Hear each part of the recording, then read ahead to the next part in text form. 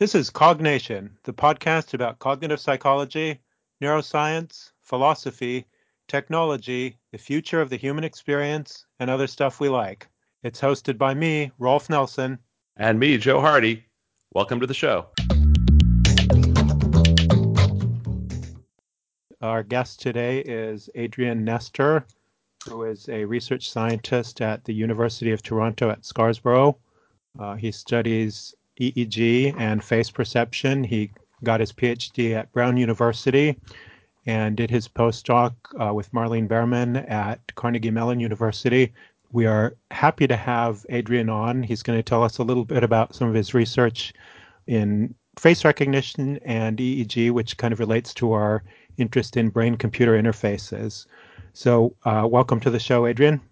Hi, Rolf, Joe. Thank you for inviting me. It's a pleasure to be able to join you guys. Yeah, thanks for being on the show. Great. So maybe we can start things off by just giving you a chance to talk about some of your recent research and the things that you're excited about, Adrian. Yes, you covered some of the background, which is relevant for the things that I do now. I've been doing for a long time research into face recognition, psychological aspects, neural aspects, computer vision aspects related to face recognition. From a neuroimaging perspective, I've been trying to develop novel methods for the analysis of fMRI and EEG data. And at some point, I decided to pin these two methods against each other and see how they can illuminate some core questions into how we represent faces, how we identify faces, how we represent that information, and what sort of practical applications we can base on that research and on those insights. So you started out with doing fMRI analysis, and this can give you certainly a better spatial resolution, so you can see a little bit more where things are going on. But there are obviously some difficulties with using this as a general purpose kind of technique. Yes, that's correct. There's a great deal of interesting research carried out with fMRI. That's how I started my training in neuroimaging, and I love fMRI. It's a very powerful tool and it's a very useful tool, but at the same time it has its own limitations. It's, for starters, it's a big machine. It's relatively expensive. It's not as widely available as some other neuroimaging technologies. From a practical standpoint, it's not necessarily something that you want to focus on exclusively. In contrast, EEG has all of those advantages. It's small, it can be made portable, it's much more widely available, and there's a lot of hype around BCIs that are based in novel types of analysis that target EEG data in particular. Well, that might be a great place to jump off in terms of talking about BCI. You mentioned the word hype. I think that's an interesting topic that we have been talking about. You know, what's real, what's hype, what are the possibilities for using EEG for controlling computers and other interfaces. So maybe we can talk a bit about that based on your experience and knowledge. It may make sense also, before we jump too deeply into that, is to give a little background into what we really mean when we say EEG and BCI. Sure, yeah. Well, EEG is a neuroimaging technology that's been around for a long, long time before the advent of fMRI. It's relatively well understood, at least in terms of general principles. It involves placing electrodes on the scalp of somebody's head, and then you record correlates of neural activity in the form of electrical signals. It's got pluses and minuses. Neuroscientists are not particularly so enthusiastic nowadays with EEG because of its poor spatial resolution. The neural generator for an EEG signal can span centimeters as opposed to millimeters in the case of fMRI. And also the skull very much acts like a diffuser, so it scrambles the information to such an extent that it makes it relatively difficult to be able to pinpoint where exactly the neural activity responsible for a given signal or component of the signal it's coming from. If you're interested in finding out exactly where things happen in the brain, then EEG is a very poor choice. But what lacks in spatial resolution, it makes in temporal resolution, because instead of settling for a temporal resolution of seconds like fMRI, we can collect information millisecond by millisecond resolution. And because of that, one hope is that there's enough information, there's enough structure in the data when you're examining temporal patterns that you might be able to achieve the same feats that fMRI can support using spatial information. So I'm not sure whether that's fairly informative intro to EEG. So guys, feel free to. Yeah, no, that's super helpful, and I think that expresses well the advantages and limitations that EEG has. And I think it's difficult to create a good picture of exactly what it is that an EEG setup is actually recording, because like you say, your resolution is on the order of centimeters or so, and in that kind of space, you've got millions and millions, if not billions, of neurons that could be contributing to that signal, and it's harder to know exactly what's going on at a local network level if you're summing over that large area. Yeah, Adrian, maybe you can talk a bit about some of the research that you've done, I guess specifically related to maybe talking about face recognition. I guess the idea would be that using these neuroimaging techniques, you can try to get a sense of what's the possibility for actually seeing what faces people are looking at based on the neural data that you're recording from. Is that part of the general approach? Yes, indeed. So just to link those two lines of discussion, as I mentioned earlier, EEG has been around for a long time. But what's new and exciting about it, it's not necessarily the methodology per se, though there are exciting directions of research in terms of manufacturing, for instance, when it comes to tri-electrodes and things of that nature. But a part of the excitement is the hype, is the marriage between this technology and new machine learning algorithms that allow you to make use of EEG data in ways that have not been possible before. So how is this relevant for face recognition? Well, initially, I was particularly interested in identifying what are the neural representations that support face identification, gender recognition, emotion recognition, various aspects of face recognition. And then fMRI was the neuroimaging technology of choice, just because so much work has been conducted using fMRI when it comes to face perception. So several years back, I started to apply a variety of classification, decoding algorithms to fMRI data, and we managed to make some considerable progress in being able to illuminate not only where information is being processed, and that's one of the core questions that fMRI can address, but also what type of visual representation supports those kind of processes. How can I distinguish Ralph from Joe? What sort of patterns underlie those percepts? We also wondered more recently whether whatever we managed to achieve with fMRI in that sense can be done with EEG, because again, it's much more affordable, it's much more convenient, and it opens the possibility of practical applications. And as early as, as late as this year, we managed to perform decoding and reconstruction of facial percepts from EEG data. And that's something we managed to do in the past with fMRI.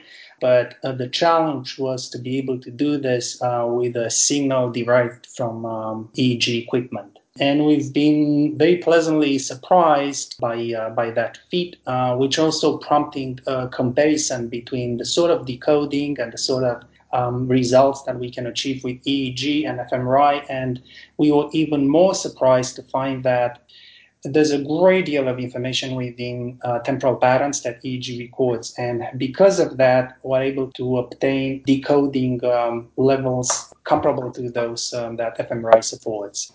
So to phrase that a bit more generally, whatever fMRI can inform on when it comes to face recognition, EEG can do as well, but from a slightly different perspective. So you're extracting a lot more temporal information that you can pull out of it than you would be able to get with an fMRI scanner. That's correct. To be precise about it, in the past we've also been using spatio-temporal information from fMRI. It's just that over there, the primary source of information is spatial, it's not temporal. While with EEG, the opposite happens. You still have spatial information, right? You can, at the very least, collect information from multiple electrodes that sample overlapping but distinct cortical areas, presumably. But the core information comes from time.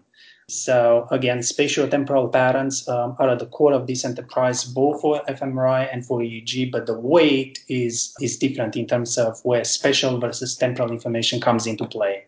How good is fMRI in terms of distinguishing different faces? So say you're thinking of an eyewitness on a stand. As you're imagining a face, what sort of resolution is possible with EEG? And what do you think the state of the art is in terms of how good fMRI is? And then maybe how good EEG is or could be?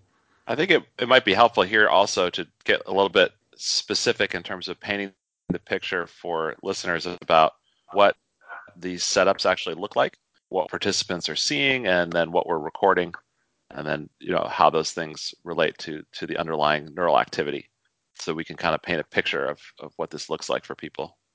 Oh, so I was like this. So if you're a subject in the experiment, what exactly are you doing?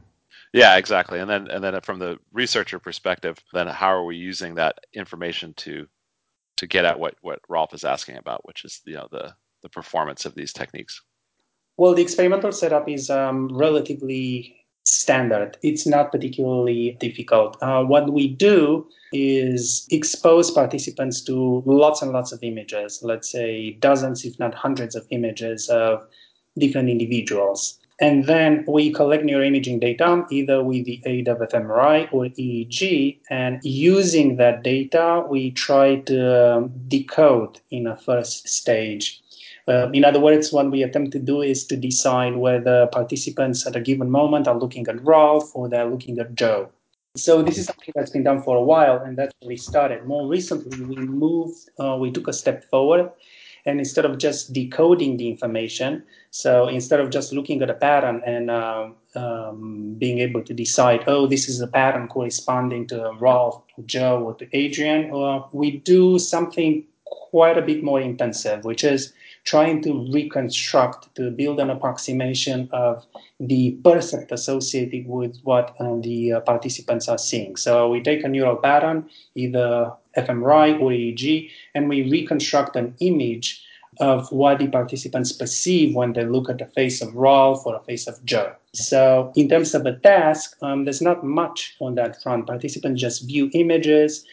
Sometimes we do our best to make sure that they don't fall asleep, so we can give them a completely different task. Let's say, press a button if you see a female face as opposed to a male face. But that's just so you know that they're paying attention, they're doing some kind of task. But you're measuring brain responses to different faces and using that to help reconstruct. That's right. Yeah. So we try to keep those things as simple as possible because they're not essential for our goals. What's not particularly ideal from a practical perspective is the fact that we have to collect lots and lots of data. So initially, for fMRI, we collected 5 hours of data to be able to achieve this. More recently, we cut down the number of hours because we can use EEG. And because of the high temporal resolution of EEG, we don't need multiple second trials, which is we can just bombard the participants with images of faces every 100 of milliseconds or so. So we can collect a lot more data over a shorter period of time. But even so, these are quite intensive ways of collecting data, and they can induce fatigue. I remember when I studied that line of research, I was just finishing up my PhD at Brown, and I asked one of my friends to go through 10 hours of data collection, and I lost a very good friend, but I published a paper. So there's always pros and cons. So let me make sure that I'm following this correctly. So when you say percept, how are you distinguishing that from simply recognition? What is the distinction that you're making there? When you say like trying to reconstruct the percept?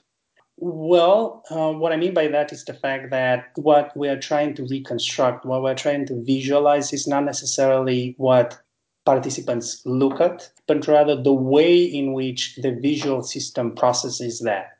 And when you look at a single face with good lighting and in typically good visibility conditions, there's not much of a distinction. What you reconstruct can be relatively close to what's in front of them. But in other situations, what the brain does is construct a fiction. And I'm just going to give you one example.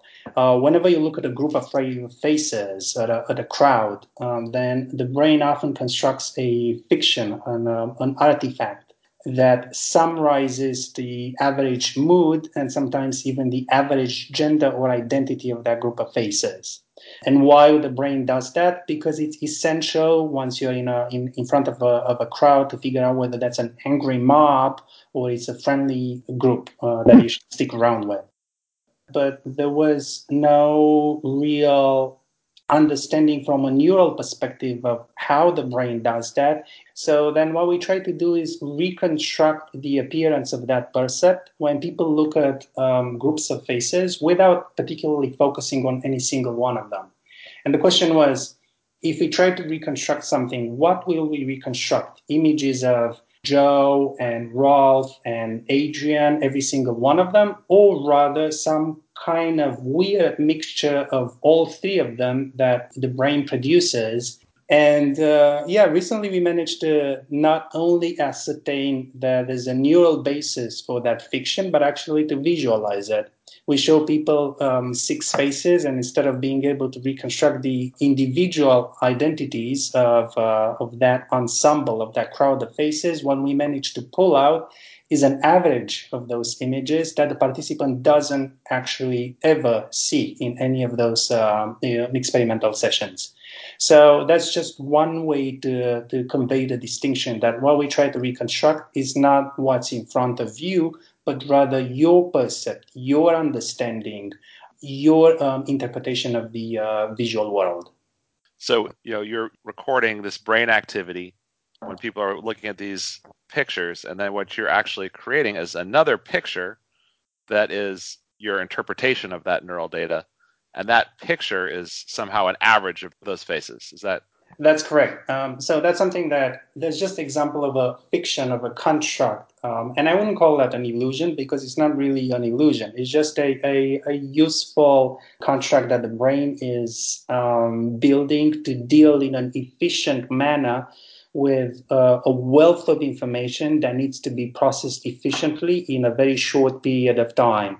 You shouldn't need to look at 10 different faces to understand that people are furious with you and you should run away. You need to do that within the scope of several hundred milliseconds. And then that sort of summary representation built on an average can do that for you. And that's precisely what we managed to extract, visualize from neural data. That's really cool. The part that I'm missing here a little bit is, all right, how do we get from you're recording the data, people are looking at faces, you're recording electroencephalography data, functional magnetic resonance imaging data, and then your models are outputting images. So what are the necessary inputs to those models that allow you to actually draw those pictures? In other words, like what is the computation that allows you to make those pictures? I want to make sure I'm on board on this too, so I still have I have some questions too, and I'm trying to make sure I understand your question too, Joe. So I think about Jack Gallant's work at Berkeley. I don't know how much the stuff that you've done, Adrian, is similar to that, but Gallant has done some really interesting work on reconstruction of visual images from earlier visual cortex, and the inputs that he uses for those are tons and tons of visual images taken from YouTube. So is this sort of the direction that you're going, Joe? Is what sort of inputs these are taking? Is it from a large library of visual images or? No, sorry. What I was getting at is somehow you need to have a mapping that gets you from neural data to images. In order to do that, you need to seed that in some capacity, right? So the algorithm needs to know what the temporospatial relationships in the data to the images that you're developing, and just wondering how that comes together. How is that developed algorithmically, I guess? Right. So I think the two questions are related because indeed Jack Gallant has been a huge proponent and advocate for this experimental paradigm, even when people were doubting as to whether this is neuroscientifically interesting or just a neuroengineering trick. What we currently do compared to the older work by Jack Gallant is that we're not necessarily targeting early visual cortex. And also, currently, we rely on EEG as opposed to fMRI. Also, we try to synthesize visual features directly from neural data rather than assuming that there's some type of basic primitive vocabulary that we have to rely on in order to perform image reconstruction. And that leads me into... So the vocabulary that you're speaking about would be a library of images, and it would be, and the distinction you're making, and I'm still trying to make sure I get a hold on this, with Jack Gallant, is he's recording from earlier areas of the visual cortex, so something that corresponds spatially to the external world. So things that are right or left on the external world are right or left on the early visual cortex, and then the representations that you're looking at are based on maybe a little more complex transformations of this kind of thing. So less like a map of the visual world and something that maybe approaches a little bit more semantics of what's being perceived. Right, yes, that's correct. So I think relying on information from the early visual cortex is very good, especially at the very beginning. So this entire experimental paradigm has been around for about 10 years now, from 2006, when the first paper was published by Firion and colleagues on neural-based image reconstruction of simple alphanumeric characters. So that's how everybody started in this direction. And this was the right play, because if you look at early visual cortex, you know exactly what sort of features matter, oriented edges, to simplify things a bit. But if you're trying to reconstruct things that are a lot more complex, and also if you're trying to reconstruct things from memory, not just perception, then you need to start to rely a lot more on high-level visual cortex. And then you don't really know what sort of visual features that part of the cortex relies on. They can be very interesting, very fine-grained, difficult to understand features. So then why make assumptions as opposed to just trying to synthesize that kind of vocabulary directly from neuroimaging data? And this is an enterprise in itself. It doesn't necessarily need to be married to image reconstruction. Trying to figure out what visual cortex does before, let's say, area V4 is key to neuroscientists, to people interested in vision. So what we try to do is to address both problems, to try to figure out how the high-level visual cortex analyzes information, how it decomposes it into features, and then to use the brain's own visual features to reconstruct images. Because the assumption is, if we're using the brain's own features to reconstruct percepts, probably we're in a better position than if we are when we pre-assume a certain set of vocabulary features. And secondly, reconstruction gives us a way to validate our results concerning what sort of visual features high-level visual cortex is using. But ultimately, all of this is just a part of the procedure for reconstruction. So to get to Joe's question, what we do basically is take a pattern of neuroimaging data and we build a mapping function between properties of the neural signal and properties of images. And that involves machine learning and computer vision algorithms. To build that sort of function, what we need is essentially lots and lots of data. The more, the better.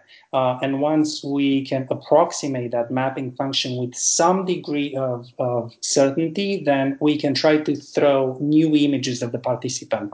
Because if I know what feature, what aspects of the neural signal match onto what aspects of an actual, let's say, color image, what configuration of pixels matter, then I can infer what image people look at once I have access to the cortical activity. So Well, that was an extremely thorough and good answer. I appreciate that. That was helpful, and I think you tied my misunderstanding of this with, I think, the way that Joe is thinking about it too. That helps a lot. Yeah, it's really cool, and I think maybe it might be a good lead-in to talking a bit about where we see this going.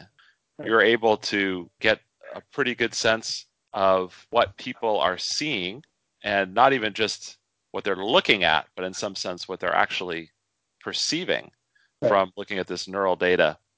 What do you see as the next really exciting topics in this direction, and where do you see this going in the next few years? For us, that open a whole range of possibilities. So one of the challenges is to identify those lines of research that are most rewarding and informative at different timescales.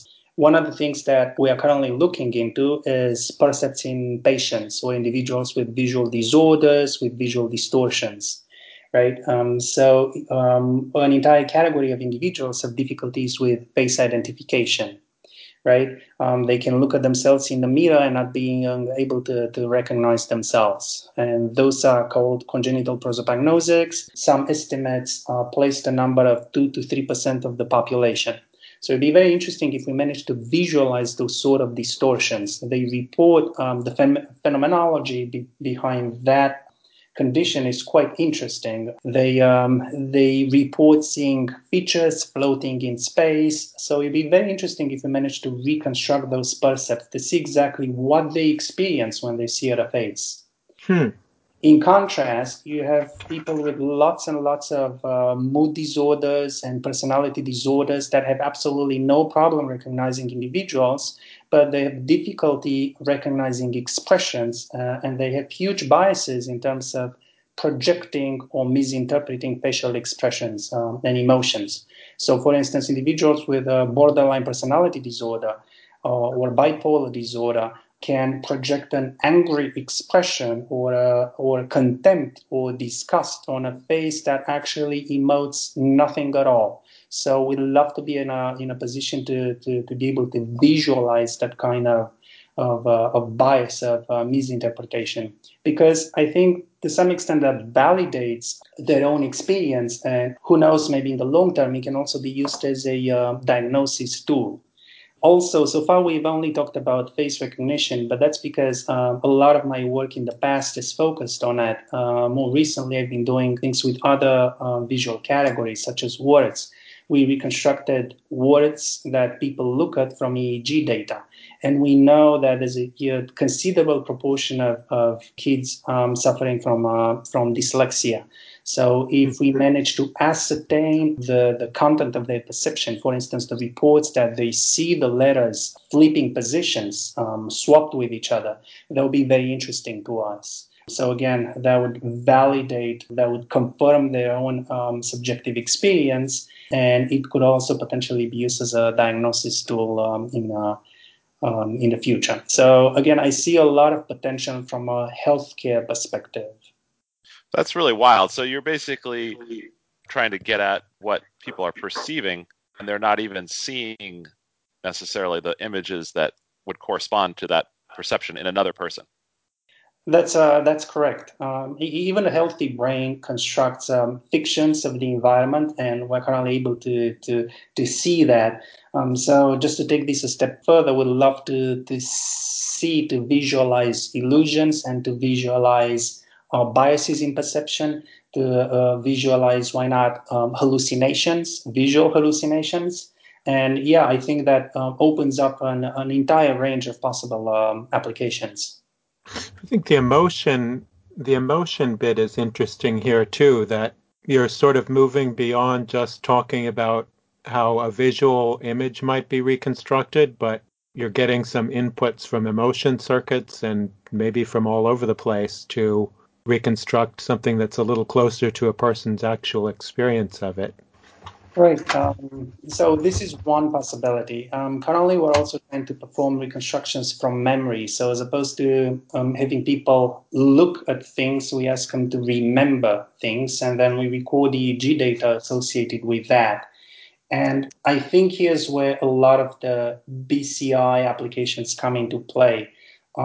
Because this has been a challenge for a number of years, trying to decode information from neural activity related to imagery. And most of that research has been done with motor imagery. Imagine yourself going right or going left. Imagine yourself playing tennis or sitting in a comfortable armchair, right? But more recently, people have taken an interest of decoding information from visual imagery or auditory imagery. Imagine yourself saying the word help or hearing the word help and then trying to decode which word you heard. Was it help or was it map, right? And we are already seeing some results pointing to the ability to discriminate, to decode information from visual imagery, the ability to decode, let's say, where the participants are looking at or imagining one word versus the other. But the challenge here is not to perform just decoding, but actual reconstruction. What we love to do is to have one of these patients or even healthy adults visualize with the mind's eye something and then make it pop up on a screen. So that's the challenge, and I have high hopes for it. But there's a lot of things that come into play. Some of them are neuroscientific in nature because the signal associated with memory is not necessarily the same one that the signal associated with perception. Secondly, the quality of the signal is not as good. What's called the signal to noise ratio associated with imagery with memory is not quite matching that fine for visual perception. So then we need to find ways to boost the signal, and also we need sensitive equipment, as sensitive as possible, to avoid and to diminish the impact of artifacts. And last but not least, I don't think this is going to work with everybody, because if I try to imagine a face during my waking hours, I'm not doing such a good job. People are widely different in their abilities for visual imagery. And I haven't particularly been fortunate enough with those skills. So in my case, perception based on memory and imagery probably will not be so successful. But if you're recording data from a visual artist, then the signal over there is a lot more robust and the visual experience is a lot richer. So I expect a lot of difference in terms of individual variation. So here's a question about maybe when it might be a satisfying thing to get the kinds of results that you're looking for. So say you're hooking this up to yourself and imagining things yourself, if you could get a real-time readout of the decoding of what it is that you're imagining, do you think at some point you could get a better visual representation than you can get across in words, that might be satisfying? In other words, I'm having a thought right now, or I'm having a particular kind of image. I can't necessarily describe that visual image very well via language, but if I could see it suddenly pop up in front of me on a computer screen, I could say, yes, that is what I was thinking about. Would that be a satisfying endpoint for you, or a satisfying direction to go? Yeah, that'll be tremendous, because our ability to describe visual information in words only goes that far. And if we start to talk about patients, individuals with complete locked-in syndrome, then virtually all or most of what we have to go on is neural activity. So we're trying to convert that neural activity into a way, into a pipeline of communication. So yeah, there's a lot of possibilities in that way, and the applications are not just in healthcare, but as you mentioned earlier, they can facilitate a lot of neuroforensic applications, in particular related to eyewitness testimony. And attempts in that directions have already made in the past, removing, for instance, human sketch artists with automatic systems. So, for instance, EPIC, which is widely used in the UK, attempts to do that. just basically modifying different aspects of a face so that it matches more or less your memory of let's say a suspect or an assailant. So what we love to do is to facilitate that process even more. So you're thinking, you're remembering in as much visual detail somebody's face, and then you can have that pop up on a screen. So that's very interesting to us. How realistic do you think a scenario like that might be? I think it's a matter of time. I don't think it's a matter of if. And the time, again, depends on a number of factors.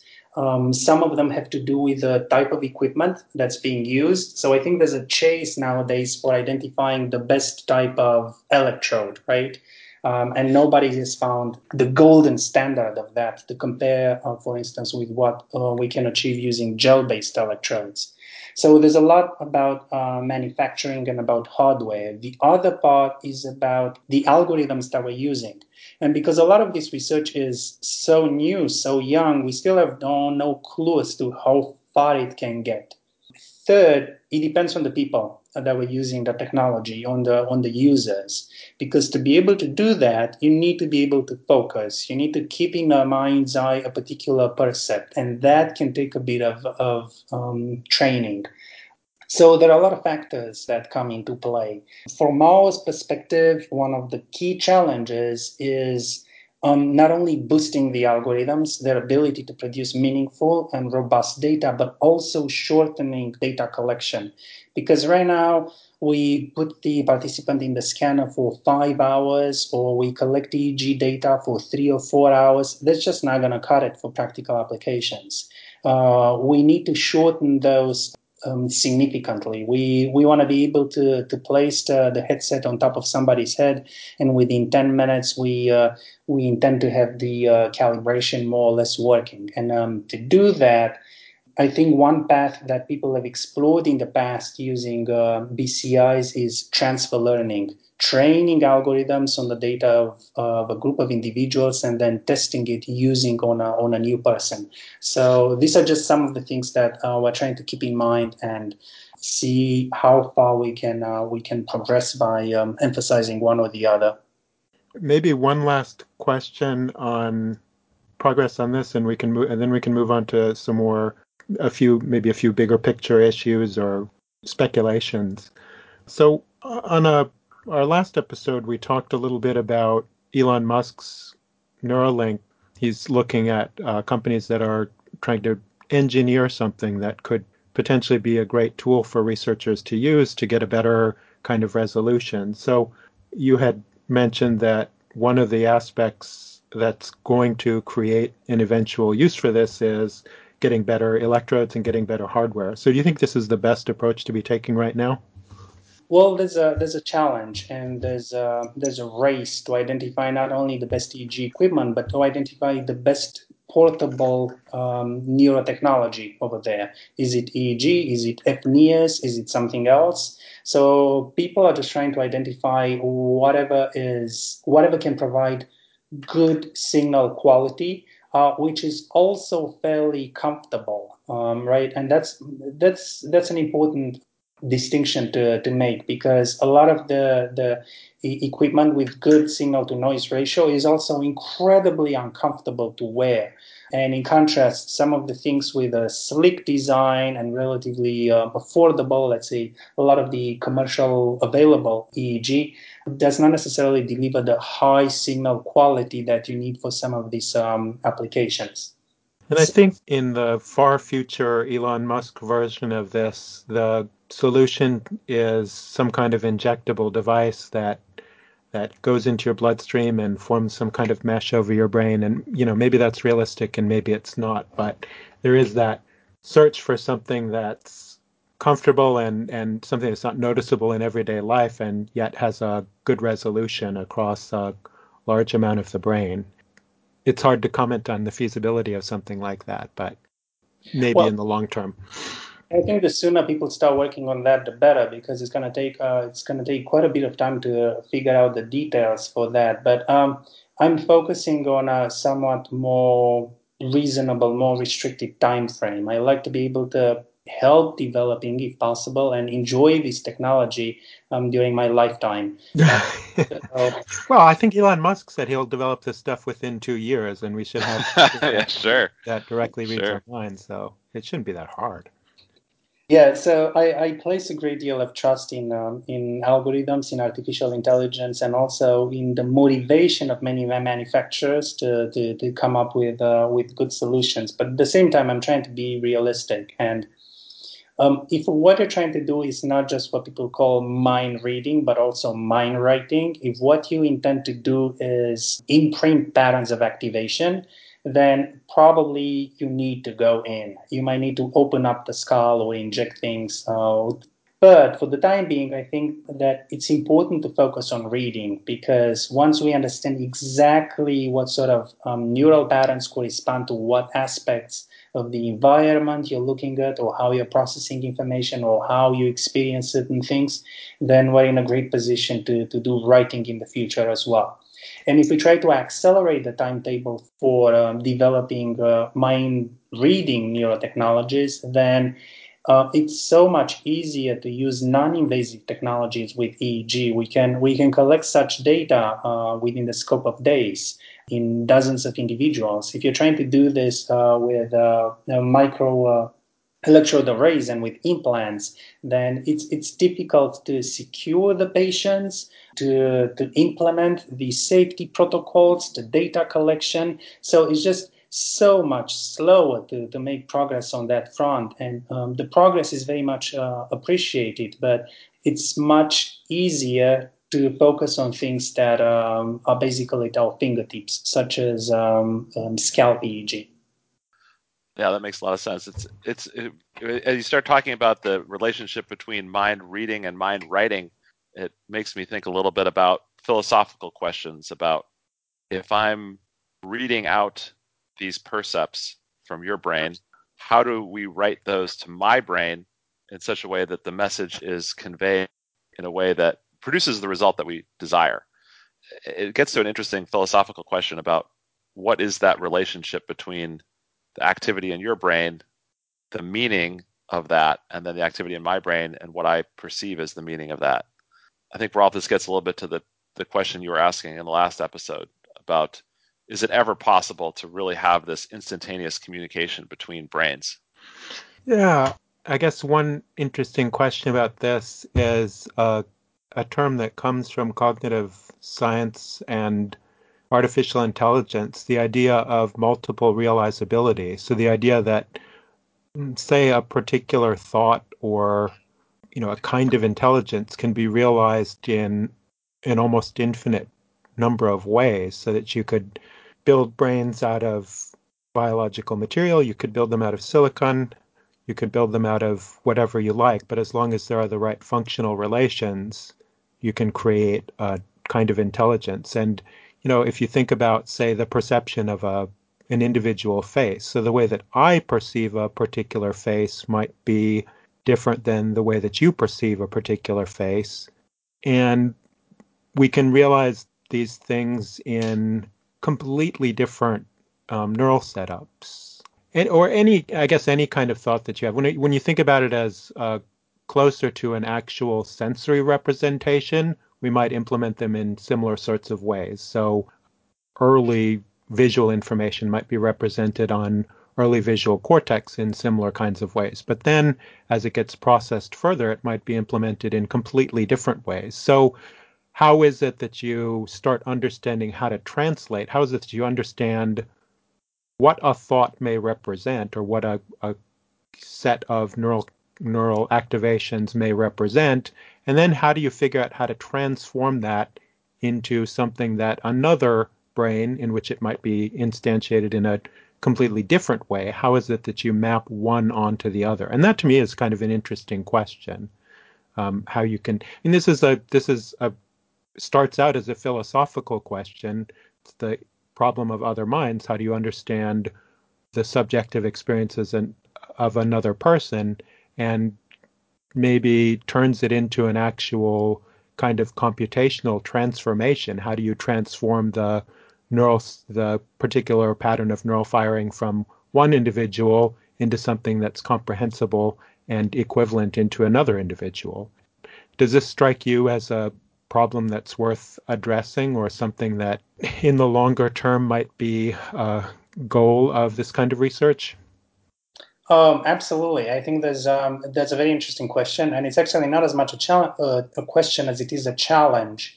And you have to identify the different levels of that challenge. And one of them is indeed in terms of algorithmic mapping. So if you think about what we've been discussing so far, vis-a-vis, let's say, image reconstruction, you're building mapping functions between the environment and the brain. What we are talking about now is essentially building mapping functions between multiple brains, but not at the level of anatomy, or not just anatomy, but rather mapping functions between functional patterns across the brains of different individuals. Yeah, and one of the key problems with something like this might be the difficulty might be in figuring out what the referent is for each of these neural signals. In other words, the concept that these neural signals are representing might be the difficult thing to understand, rather than the neural signals themselves. Right. I mean, at some point, if we're talking about images in the world, then you can have something that feels like an objective standard. It feels like an objective standard to us because we can look at the picture that's reconstructed and we can say, yes, in fact, that looks like the thing that I saw. But if it's something that's more of an emotional or other quality type of an experience, it's like a labeling problem. It's like, how do we decide what that, if that was correctly represented? Yeah, so I think this is what Joe is suggesting. It's a great first step, because if you have a good mapping function that references objective stimuli, then you can build this entire process from the ground up, because ultimately representations of abstract concepts rely essentially on your visual experience. So once you build those sort of functions for early visual cortex and high-level visual cortex, then you can move one step at a time further up within the processing hierarchy. Are you going to be able to completely be able to map equivalent emotions across the brains of different individuals? I'm not sure. I don't know. I can surmise that you could potentially build approximations. But yeah, that's something that I care about. And this is exactly one of the newer projects that I've been working on for the last couple of years. Just try to build mapping functions across the brains of different individuals, so we know exactly how what you perceive matches against what I perceive. And I think that paves the way to mind rating in the future. But this is just one layer of that discussion, of that challenge. The other one is how to make things possible, because there's a simplistic assumption that if I understand what pattern in your brain corresponds to a particular image of an individual, let's say, I can just activate the right neural population and that will happen. And it's not as simple, because the brain works as a whole. So if I only target a small part of the cortex by doing that, things might go horribly wrong. And for the last several years, many labs have tried to just flood with neural activation using what they thought is relatively fine microelectrodes arrays, areas of high-level visual cortex. And currently, as far as I know, all they managed to achieve is to destroy, to eradicate visual percepts. You look at a face and you flood an area with activation, and that just melts the face into nose and eyes and hair, just horrible, nightmarish images. So sort of in the way that transcranial magnetic stimulation mostly works as a temporary lesion or stops activity in a particular brain area rather than stimulating brain activity in that region. Yes, that's correct. So the understanding was that this is no longer TMS. Now we're doing this at a much finer grain level, but even that is not enough. And I suspect that no matter how good those micro electrode arrays get, unless you have a good understanding of how the brain delivers those types of experiences in a more holistic manner, you're not going to be able to write information to the brain efficiently. And that's a huge, huge challenge. For the purpose of mind reading, we can bypass that problem because we can just target a specific area of the signal that's diagnostic and make inferences based on it. But if you're trying to influence visual perception or subjective experience of any kind, then just by targeting a single region might not just cut it in the long term. This is so interesting. So one of the things that I wonder is a sort of a thought experiment here. So imagine that you had perfect brain recorder that could get activation of every single neuron or whatever level of specificity you want at every single possible time frame, so that you could, in theory, understand every single thing that's going on in a brain. What would you do with that information? What would be the limitations that you'd still have? I mean, you'd certainly have it's a lot of number crunching to figure out anything that's going on, but what would you understand if you had an absolutely perfect resolution?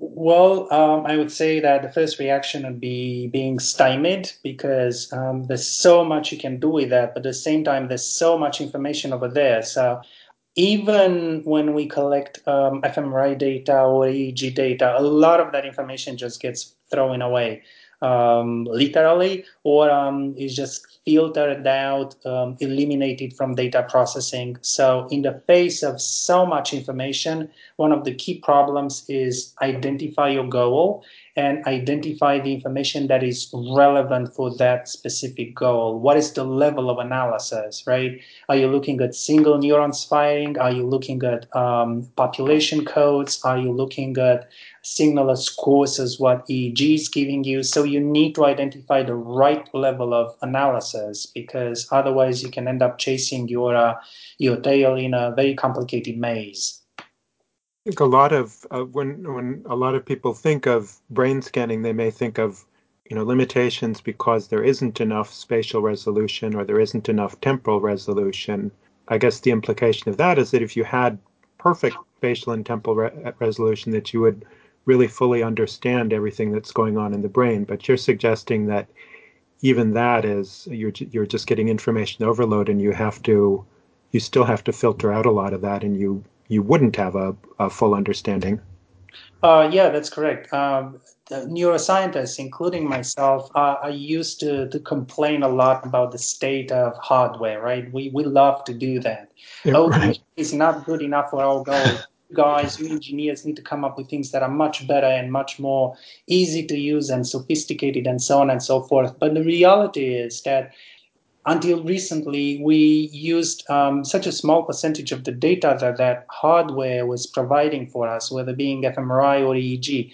We just didn't have the tools, the algorithmic tools to sift through the data, identify what's useful, and do something meaningful with that entire with the entirety of the information delivered by those technologies.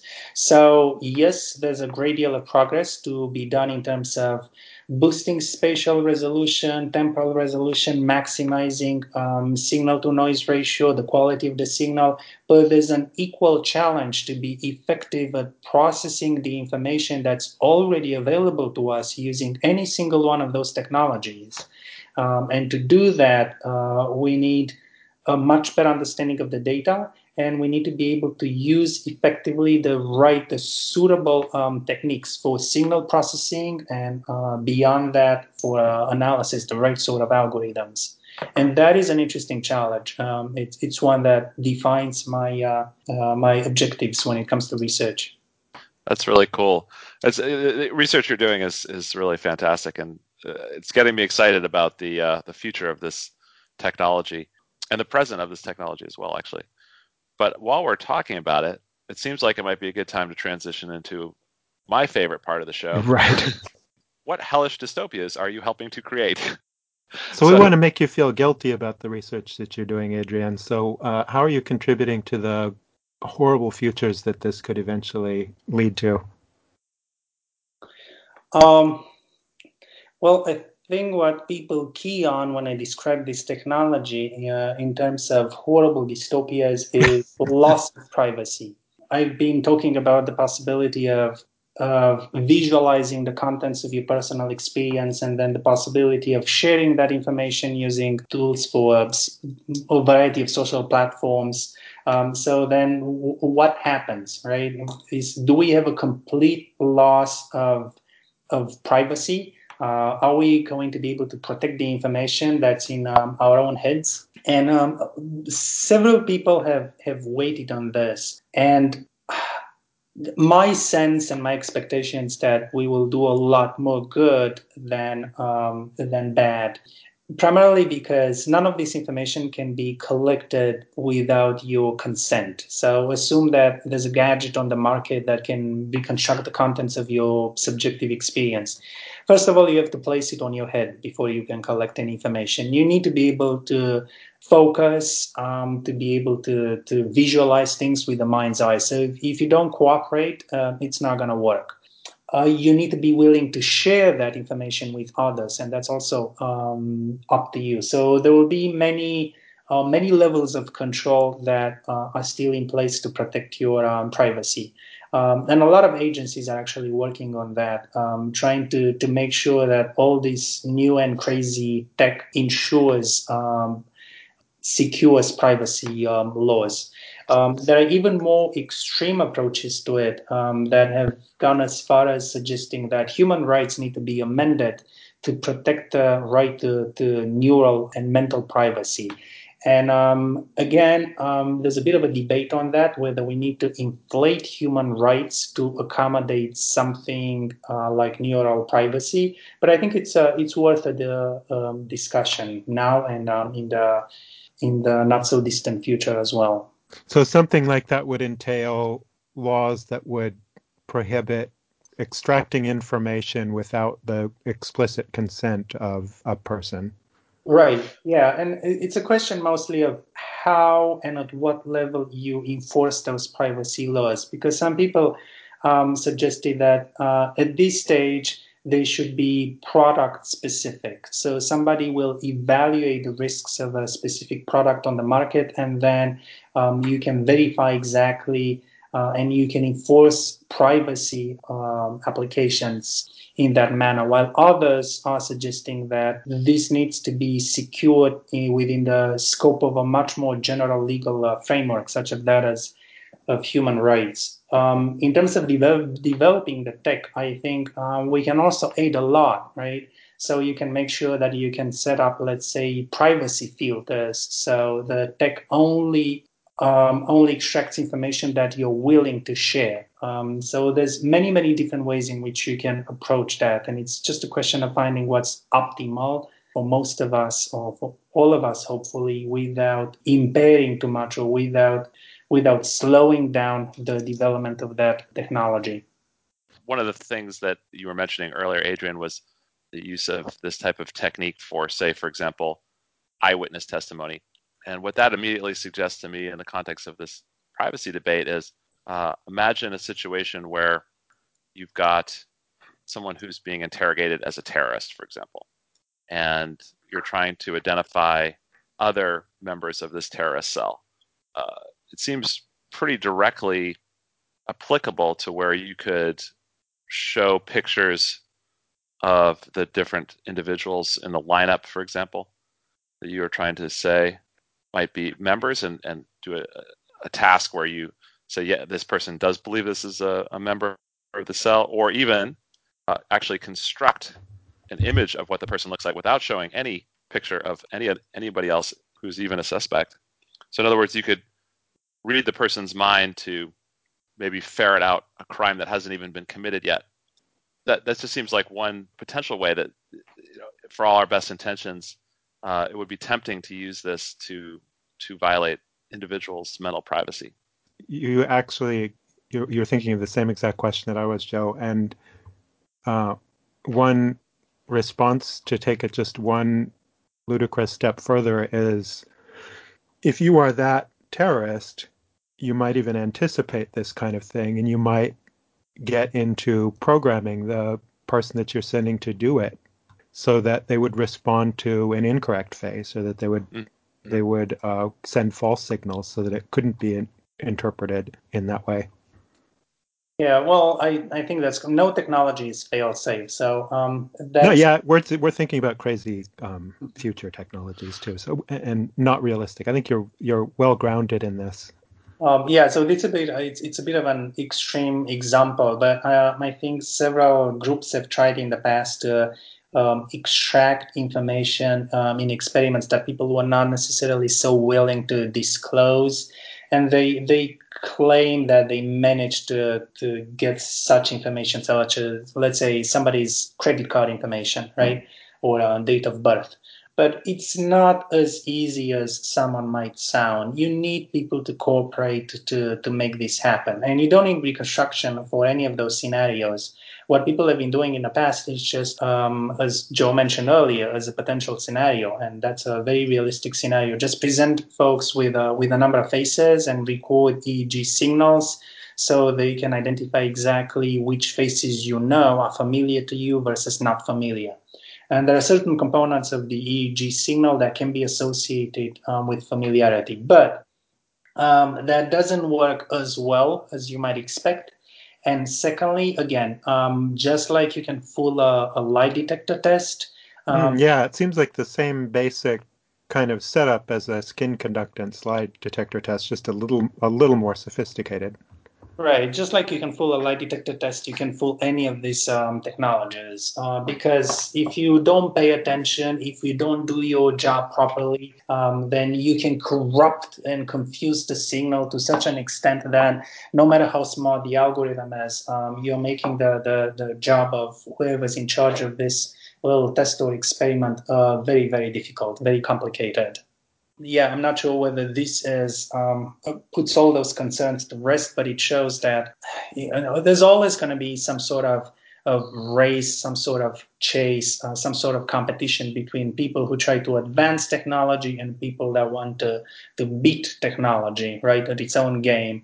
And I think that's completely fair, and it's not something that somebody will win eventually. You might gain a momentary advantage once you bring to the market a new technology, but then people find out exactly what its weakness is, and then they learn how to deal with it and how to exploit it.